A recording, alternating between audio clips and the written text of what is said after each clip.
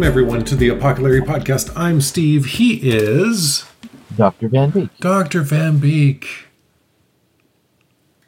No, that's right. I was supposed to keep talking there. So good doctor. We talked about a lot of things that we could do. Like we said, hey, we could do Esther. We could do a book out of the New Testament. But we're going to do something slightly different. And I think it's really, really valuable. We're going to talk about the Inter-Testamental Period in the books, right? Sort of, yes. Yes, we are.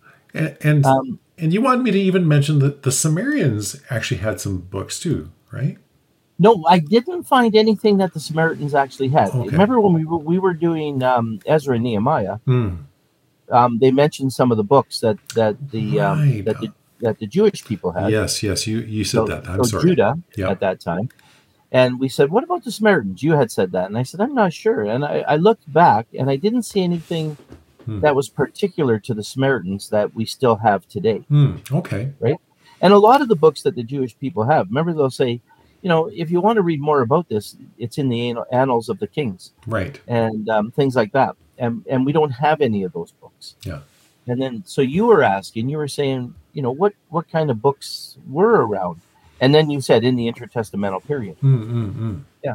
So the Inter-Testamental Period, for our audience, is the period between Malachi. Okay. So the end of Ezra and Nehemiah. So just past that. So 400 BC.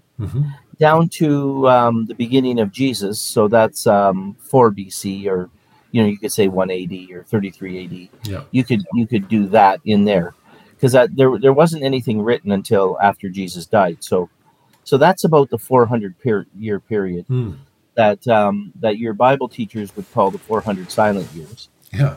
And every one of them will call it the 400 silent years, then say they were anything but silent. There's a lot of stuff going on. And this is also the period that we call Second Temple Period. Now, Second Temple Period is 530. So when Zerubbabel rebuilds the temple, it's 530 down to about AD 70. When the destruction when the Romans destroyed the temple, right? Yes, till the Romans destroyed Herod's temple. Okay. Yeah.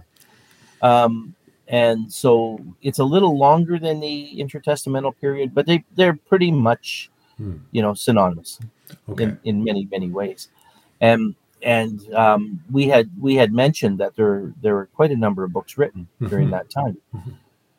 Not books that entered our Bible, but some of them were in the Catholic Bible, right? And other books, and even if you went to, we were just talking about the Iliad and the Odyssey, and I had thought they were written about 400, but you just checked, and they were written about in the 700s, right, in the 8th century. Yeah. So they were written even before the Assyrian captivity, when Israel and Judah were still a divided kingdom. That's all that was going on in Greece over at that time. Right. So when you read the books of the Bible, you often think that they're their own thing. It's easy because of the way we treat the Bible and the way we treat Jesus and the way we treat even the Old Testament prophets and stuff. We treat them as their own cosmic thing. Like they stand on an island or something like that. Yeah, that they're their own planet, that they're their own island, that they're their own thing, that nothing else was happening in the world when this was going on, right? Except because that's how we study it. Yes. We study it separate from the rest. Where China was doing big stuff during this period of time. Right. And Persia, of course, as we learned in Ezra and Nehemiah, and Babylon was doing stuff. And if you could come over to North America, you'd probably find out there was lots of stuff going on in North America too. So there was stuff going on around them. And actually, when it comes to the history of the world, they were very insignificant. The whole thing was kind of insignificant as far as what was going on in the world around them. Right. And yet completely significant. I better throw that in so we don't lose our audience. Completely significant to Christians and Jews. Right. And God, we believe, was was making all of these pieces work together. Yeah. Yeah. So it Yeah. is kind of interesting, isn't it? It really is, because like you said, I've heard many people say to me, "Oh, these are the silent years." But back then, people were saying it and literally meant they were the silent years. Well, God was pretty much silent to his people, and I'm thinking, I'm pretty sure something was happening.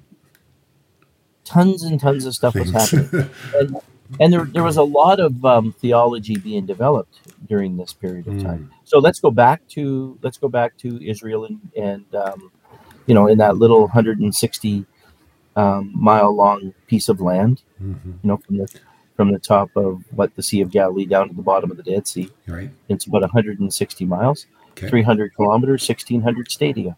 Oh, look at you go. Look at me. Look at me. Just because in Revelation they talk about, the blood running for 1,600 stadia, which is from the top of Israel to the bottom. Oh. That's how come we know that kind of stuff.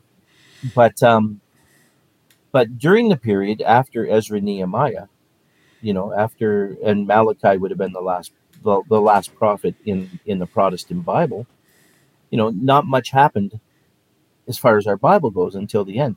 However, we have many, many books that were written during that period of time, and angelology was really heavily developed in what we call the Inter-Testamental Period. Mm-hmm. So we have our angels. We have Michael and Gabriel. Right. Is that it? And then there's that, like you always reference in Revelation, that, hey, could you throw that guy in the pit there? Some angel was walking by. Well, yeah, the angel. Yeah, he didn't even get a name. He was quite upset about that, actually. That's he right. didn't want to say anything because he didn't want to end up in the pit with everybody else. That's right. But in the Intertestamental period, you've got you got Tobias and of course in Enoch you've got all of the angels, Uriel and I want to say Ariel, but I'm wondering if that's the Littlest Mermaid. You can get them all mixed up. Yeah, it doesn't take much. Yeah, and so you've got all of these different angels in that period that are being developed, and they're showing up in the books that were written during that time, and that's what we were just gonna say.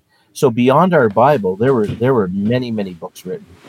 So and the first group. So I had these groups, and I was gonna say. So I've got the lost books of the Bible, and these. Yeah, they weren't really lost. This was just a marketing ploy.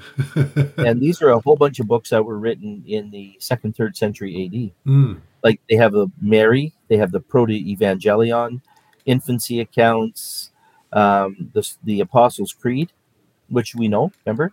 Right. We believe in. The Apostles' Creed's actually very small. Yeah. It gets a lot of play, but there's not much to it. And then Clement and Barnabas and another book of Ephesians and a book of Romans. And then they had, they have all of these books that were written in this is New Testament time. Then they had a whole series of books called the Nag Hammadi Library. And they are the Gnostic Gospels. Oh, like the Gospel of Thomas or something like that. The Gospel of Thomas is the one that people know. That's an excellent choice. Yeah, so they have this whole series of Gospels. It's called Nag Hammadi Library because it was found in the Nag Hammadi region around the same time as the Dead Sea Scrolls. It just didn't get the play that the Dead Sea Scrolls got. Okay. And so the Gospel of Thomas, one of the cool things in the Gospel of Thomas is that they say Thomas was Jesus' twin. Because his name was Thomas Didymus, right? And Didymus kind of means twin. And he looked a lot like Jesus, some people thought. And so they said, well, he was actually Jesus' twin. And so, so by the 300s, we laugh at this, but the Egyptian, the Egyptian Gnostics thought it was quite important. Yeah, that sounds cool. Yeah, the frog did it. If you get that reference, folks, email us. Yeah. So that's the Nag Hammadi Library. But the one that I was going to concentrate on actually was the Apocrypha. And most of us have heard the term Apocrypha. Yes. And I forgot who it was. forgot who it was that came up with the term apocrypha. I had it, but it doesn't matter. Apocrypha means the hidden books. Mm, mm. And up until about the time of Origen, some of the apocrypha was accepted as canon. Oh, okay. And Origen is about late second century, third century AD. Okay, but not quite at the council at Nicaea, just a little before the council, that kind of thing. Yeah. And so some of these books, people don't accept at all. But some of them were accepted by the church on and off. So Maccabees was and all of them were accepted by the Catholic Church all the way up through. So I've got this book called they're called the Apocrypha or the Deuterocanonicals. Okay. So Deuterocanonical means second canon, right? And in the Catholic Bible, they're just in the Bible. And so here are the books. You got Tobit and Judith, the additions to Esther, the Wisdom of Solomon, Ecclesiasticus, Baruch, the letter of Jeremiah, the additions to Daniel, the prayer of Azariah, and the song of the three Jews. I think it's the three Hebrew children in a different version. And then there's Susanna, and Bel and the Dragon, and First Maccabees and Second Maccabees. And Susanna, I mean, they made that great song about her. Yeah. Are we Susanna? Oh, okay. I thought that was like a Toto song or something like that. There's Susanna. Oh, I was thinking, oh, Susanna. Oh, I'm much older than you, Steve. Oh, don't you cry for me. I've been to Daniel with my baby on my knee. So that was the story of Daniel and the women. Right. And then Bel and the Dragon is actually the story of Daniel when he's thrown into the pit. Oh, okay. Because he is Bel and the lions are the dragon. So that's kind of neat. And then First Esdras, the prayer of Manasseh, Psalm 151, Third Maccabees, and Second Esdras, and then Fourth Maccabees. I forgot how many there were. I thought there were 12 or 13 of these. I should have counted them. 1, 2, 3, 4, 5, 8, 9, 10, 11, 12. And then if we count these other ones, it's 13, 14, 15, 16, 17. But I really always thought there was mainly the main ones were 12. Okay. 12. And they were written anywhere from, what they say, 3rd century, around 250, okay, right up to the end of the 1st century. Okay. So these would have all been in the Second Temple period that they were written.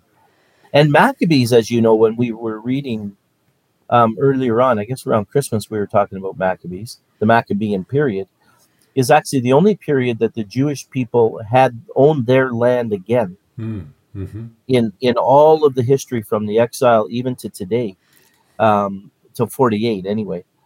The Maccabean period was just that little period that the Jewish people owned their own land.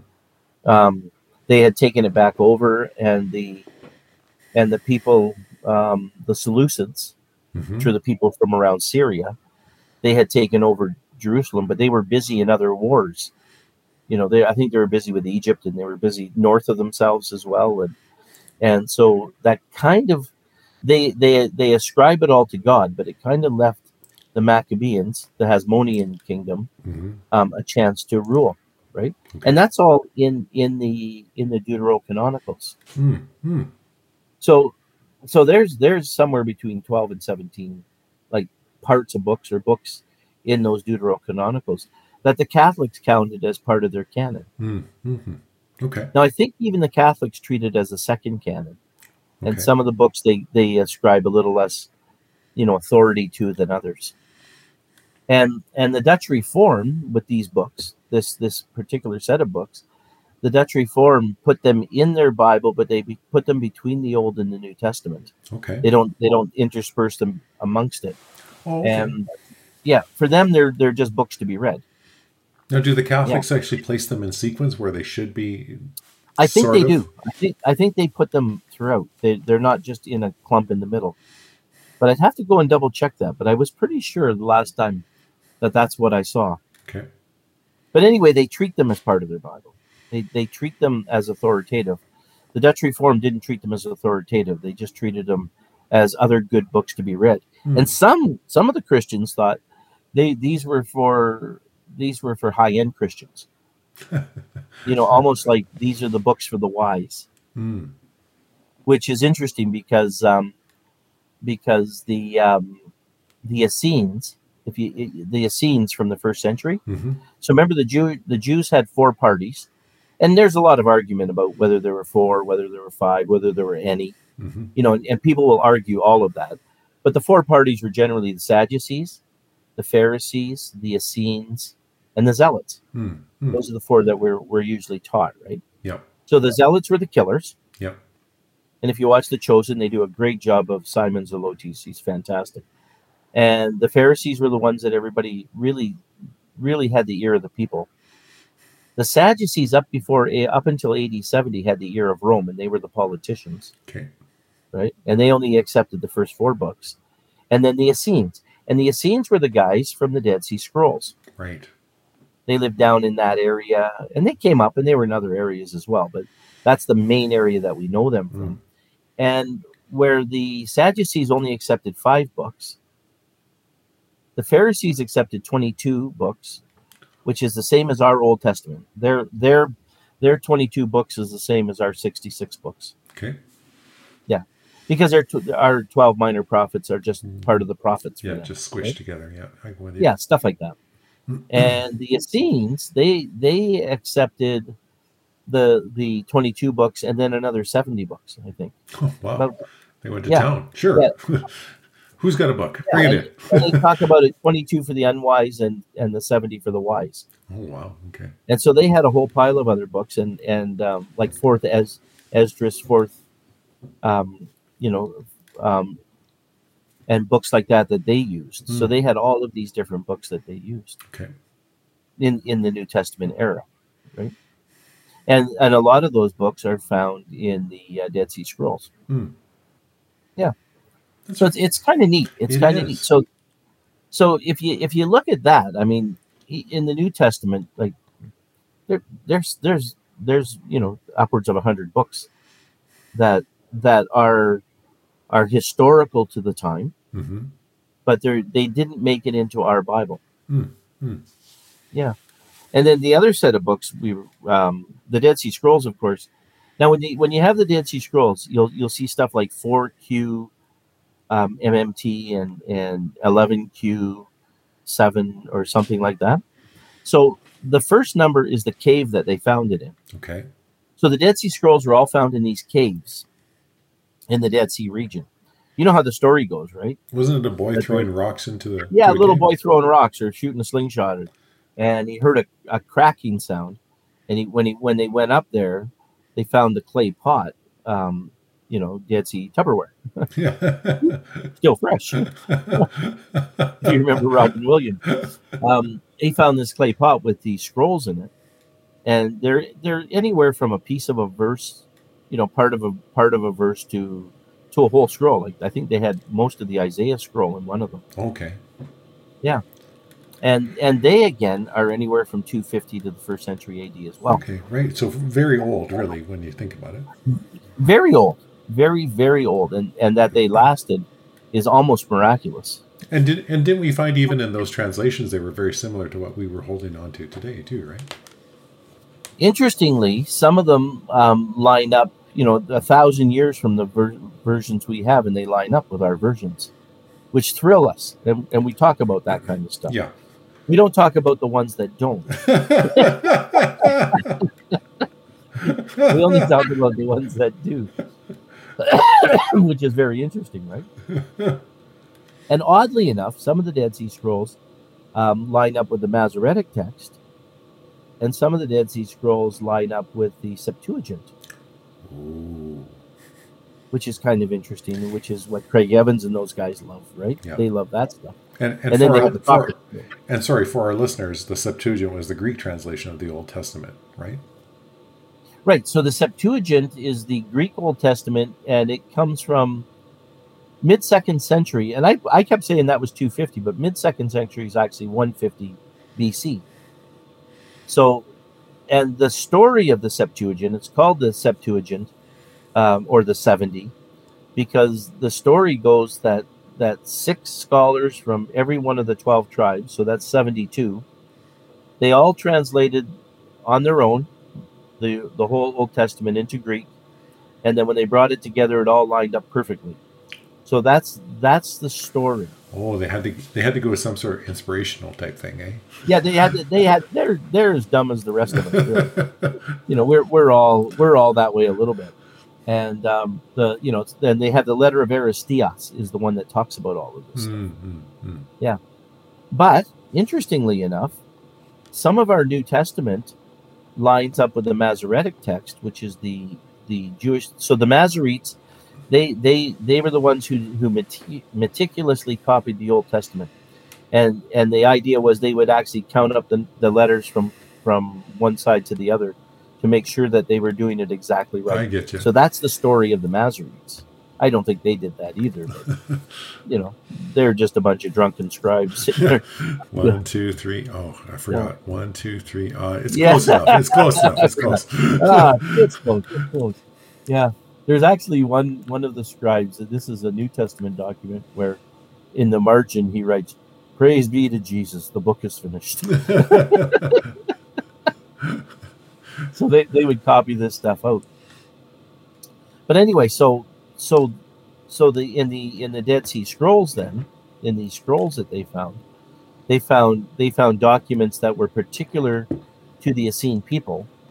Like they were, they talk about the teacher of righteousness and all that, and people line that up with Jesus. But later on, they stopped doing that. They said, no, it's not. It wasn't a prophecy of Jesus. It was just they have this teacher of righteousness because he's righteous. I mean, he's similar to what Jesus was. Right.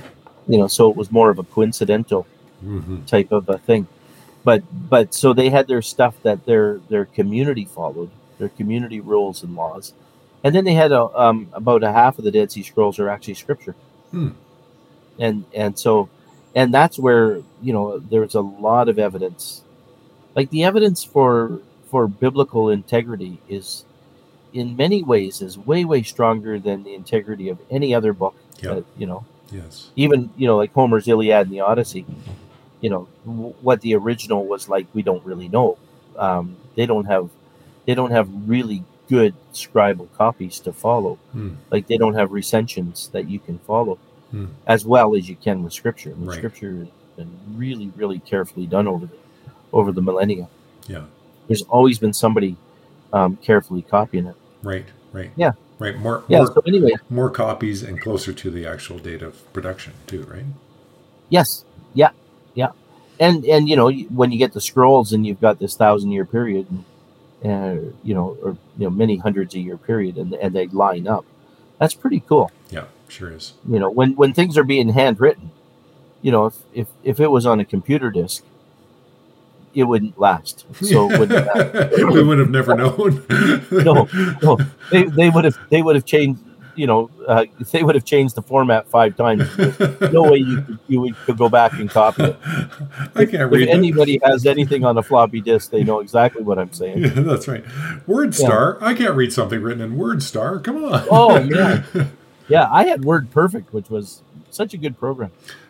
So anyway, and we do have evidence in Scripture of some of this stuff that we're talking about too. And Jude actually, you've got 2 passages there. If you read 6 and 14 first. Okay. So this is in the book of Jude, folks, starting at verse 6. And the angels who did not keep their positions of authority but abandoned their proper dwelling, these he kept in darkness, bound with everlasting chains for judgment on the great day. Yeah, so that one, that is what they call an allusion. He's alluding to the book of Enoch there. The particular book is the Book of the Watchers. Okay. And actually, both of these things come from the Book of the Watchers. So there was a book so Jude was writing in the middle of the 1st century. Yeah. And there was a book that I believe they thought was Scripture, and that was the big argument in my thesis. That talks about Enoch finding out, writing about the Watchers, and he's talking about angels coming down and marrying women and teaching people about metallurgy. Okay, yeah. Working with metal. Yeah. And about antimony and about witchcraft, actually, magic arts. Wow. So these angels came down, and they thought women were beautiful, and they came down and decided to marry them. And one of them said, "Well, God will judge us for this," and they take an oath that they're going to marry these women. And they have this race of giants, is what they actually, some people think they had, Hmm. in another book called the Book of the Giants. Hmm. Um, but so then they are locked away in chains. And Peter talks about this, and Jude talks about this, Yes, that's about right. these angels being locked away. And it's really an alternate view of the fall. It's Hmm. a different view of the fall. And he's using a book called Enoch. And then in 14 he says this other thing. Okay. Verse 14, just like Larry said, folks. Enoch, the seventh from Adam, prophesied about them. See, the Lord's coming. The Lord is coming with thousands upon thousands of his holy ones. Yeah. And so there's going to be a judgment upon these guys when God comes with his angels, with his holy ones. And thousands upon thousands are going to come with God when he comes for the judgment day. Yep. And so Enoch is talking about these angels coming down. They say the women are beautiful. They decide to marry them. Then they teach them antimony, which is kind of neat. Mm-hmm. Antimony is eye makeup. Mm. Because as we say, they may be beautiful, but you can always do a little better. It's going to go careful. Yeah. We have Careful to where you go with we have this. to stop the podcast at some point and go out there again. Yeah. But anyway, so he talks about Enoch in this book, in this one, and Enoch is a different book, and that's in a whole series of books called the Pseudepigrapha, Mm-hmm. which is there were just a whole bunch of books written. One's called Jubilees, one's called One Enoch, one's called Two Enoch. There's the Testament of the Apocalypse of Abraham, the Testament of Abraham, Joseph, and somebody else. The Testament of the 12 Patriarchs are in there. The Assumption of Moses is in there. Mm. And so there's all of these books. And these books were called pseudepigrapha because that meant false authorship. Mm. So, and what happened with this whole set of books written in the Inter-Testamental Period as well, Second Temple, they were ascribed to people before Ezra. Because remember, Ezra read the law and I said he found the book of the law. It turned out I was wrong. But he read the law, and so if there was any book was going to have any value or be considered canonical or authoritative, it had to be written before Ezra found the book of the law, before he read the book of the law. So all of these are ascribed to people before Ezra. I get you now. Which is kind of interesting. Yes, I get you now. And Jude mentions Enoch, but also in 10 he also says something else in 10. Yet these people slander whatever they do not understand, and the very things they do understand by instinct, as irrational animals do, will destroy them. Yeah. So he says they're slandering the things that they don't understand. And actually, if we read one more verse, he'd say, even Michael, you should read it. Read 11. Sure. Let me get to the real chapter here. If you can. Oh, yeah. Sorry. Is that right? Oh, that's Korah's rebellion. That's not the one I wanted. Although that's pretty darn good, too. Yes. Balaam's error, Korah's rebellion. They are blemishes. They are clouds. Enoch prophesied of all their ungodly. Oh, I can't find it now. He says, even Michael. Where are we now? Ooh, boy, that's hard to follow. Hang on a second. Okay, look at verse 9. Oh, it was the verse before, not the verse after. That's okay. Hey, we're in the neighborhood. Verse 9, folks. But even the archangel Michael, when he was disputing with the devil about the body of Moses, did not himself dare to condemn him for slander, but said, the Lord rebuke you. Isn't that interesting? Yes. Yeah.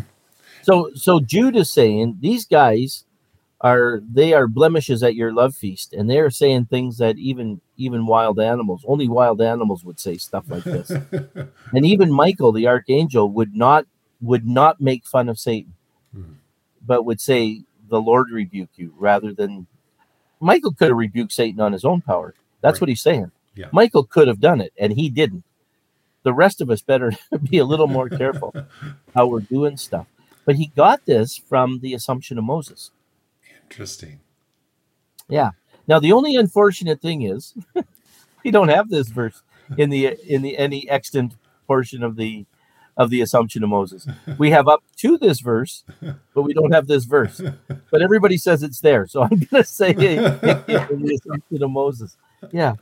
So kind Now, of weird. But now, Larry, is the interesting thing for those who would deny that there's any sort of, I'm not going to say value, but that there's any sort of inspiration around these books. Do they kind of struggle with these verses because they're there? so what they would say. So my teacher, by the way, I'm a registrar, so I'm fine.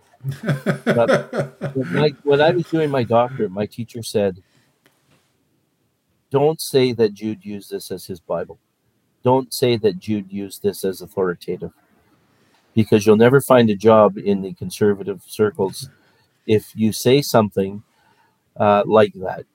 And so, and then I said, "But what else am I going to say?" He says, "Yeah, I know you got to say it. And it's so obvious you can't say anything else." But the people that don't believe it, what they'll say, because Enoch isn't part of our Bible, it was on and off over the years, and it still is a part of the Bible of the Ethiopic Orthodox Church. Okay, interesting. Yeah. Yeah, but it's not part of ours, and this is not even in the Catholic Bible. So what people then say is Jude used these verses because the audience that he was trying to reach used these verses, so he was using their language against them. Okay. So Yeah. he didn't think it was inspired, but because they used it, he used it for them. It's a very, very poor thing to do. He actually uses the same kind of language that people use when they quote Old Testament. Mm-hmm. He uses a formal in verse 14. He uses a formal prophetic quotation, and so I say that he used it as part of his Bible. Right. And is it a big deal? No, probably not. People don't even read the Bible. They're not going to go and read Enoch. and the people I talk to that read Enoch and love Enoch are usually nuts. So, it's not like you're going to open My Daily Bread one day and go, "Oh, well, there's a lovely selection out of Enoch. Oh, I can't find this is a beautiful selection from Enoch." And look at this piece from Barnabas and this other piece from Maccabees. I'm loving this today. No, not going to happen. We're not going to. Yeah. And there's so many books out there, right? Right. There's a funny little story in the book of Jubilees. Lamech and his wife Bitnosh. No, he didn't marry her for her name, obviously. Yeah. And they had a son, and they had this issue. They said, "Our son is," and Lamech goes to Methuselah, who was his father. And he says, "I think my wife's been sleeping with the angels because this son of ours is really strange. Like he's luminescent and he's odd. I can't figure it out, but he's not human. He must be part angel." Weird story, eh? And Methuselah says to him, this is in Jubilees. Methuselah says to him, "Well, you should talk to Enoch. Enoch walks with the angels. He knows this stuff." And so Lamech goes to Enoch and says, "What's this deal with my wife?" And Enoch says, "Oh, Lamech, my boy, your wife is faithful to you.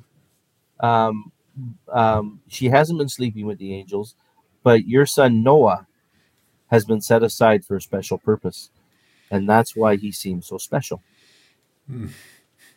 Quite a story. Yeah. So, I mean, and you get these kind of stories in the Bible too, by the way. Right. The only thing is in the Bible, we've had 2,000 years to homogenize them so that they suit our preferences. And these other stories, nobody's been playing with them, trying to make them fit our theologies. Right. Right. And that's kind of interesting. Like Jesus has some stuff in the Bible that that's that we've had to say, that's a hyperbole. Yeah. When Jesus says pluck out your eyes, he didn't mean it. That was a hyperbole. Yeah. I don't know that it was. If your hand causes you to sin, cut it off, right? That kind of thing. Yeah. But if your hand really did cause you to sin, you would. But then they'd say it's not your hand that causes you to sin, Right. it's your mind. Right. I said, yeah, don't go there. But anyway, so there's tons of literature out there. Like not it would you could read it all in a year, or in a month, Yeah. if you read it fairly steadily. You could read it all in translation, but there's a lot of stuff that's been written, and there's a lot of development that you see in the New Testament that wasn't there in the Old Testament, Right. because it developed through the Inter-Testamental Period. Right. Yeah. Right. This has been fascinating, Larry, because it really opens up that there's a whole sort of almost another bits of culture that we're missing when we read the New Testament, because it's been fed from this intertestamental period. Yeah, and there's a lot that we can learn if we take the time to learn it, and it doesn't have to break our view of verbal plenary inspiration of Scripture. Right. We can still completely believe that what we have before us in the Protestant Bible is what God wanted us to have. Yeah. Of course, Peter Flint would say, when you say, is it in our Bible? He'd say, well, it depends on which Bible you're talking about. Because, an Orthodox Bible and a Catholic Bible and a Protestant Bible aren't quite the same. Yeah, that's right. And that's actually a thing that they call canon in community, where the community chooses the Bible that it uses, and then that Bible affects the community that uses it. Right. Yeah. Oh, fascinating. My friend, that was fantastic. Thank you so much for leading us on that. I'm personally fascinated by this period and all the books. And the fact that you wrote your doctorate on Jude's use of Enoch always has fascinated me too. So. Yes, well, I wanted to write it on something else, but they wouldn't let me. I didn't have enough background. because the school I went to actually was a real school. They wouldn't let you just write on anything. That's right. But come on, it'll be fun to write about the fig trees that Jesus curses. Oh, I was going to write about Satan, something to do with Satan, and they just said no. And then they said, "Oh, I know. I was gonna write about Marcus Aurelius." And the school said, "You do not have enough Roman history in your background to do a doctorate in that area." And then they said, "Can you suggest something else?" And they said, "Why don't you do something on the patristics, which is the church fathers?" And then they got back to me and said, "You actually don't have enough background in the patristics to do that." Then why did you tell me? Why did you tell me that? Why did you get me so excited? And they said, "Do you have any suggestions?" And I said, "Well, Jude mentioned this thing in the book of Enoch," and they went, "Oh, that's perfect. You're strong in the New Testament, and you're okay in the Old Testament. We could let that happen. You can make that work." Yeah. And here you are. Look at you. Here I am, all these years later, barely remembering what I wrote about because I've been a registrar for all these years. Oh no, that's fantastic, my friend. Well, thanks again, buddy. Folks, thanks so much for joining us this week. I hope you enjoyed it. I know I did, and I just got to sit here and just enjoy Larry's perspectives and hearing about the formation and this period of time. We'll be back next week. We're still not going to tell you what we're going to do because, frankly, we haven't a clue what we're going to do. Though we may do Esther because one of our loyal listeners has asked for Esther. Is that because Lynn told you? No, it was your mom. Oh, my mom told me. Yes. Yeah. Mom, we're doing it for you. There you go. Now we've exposed her. Yeah.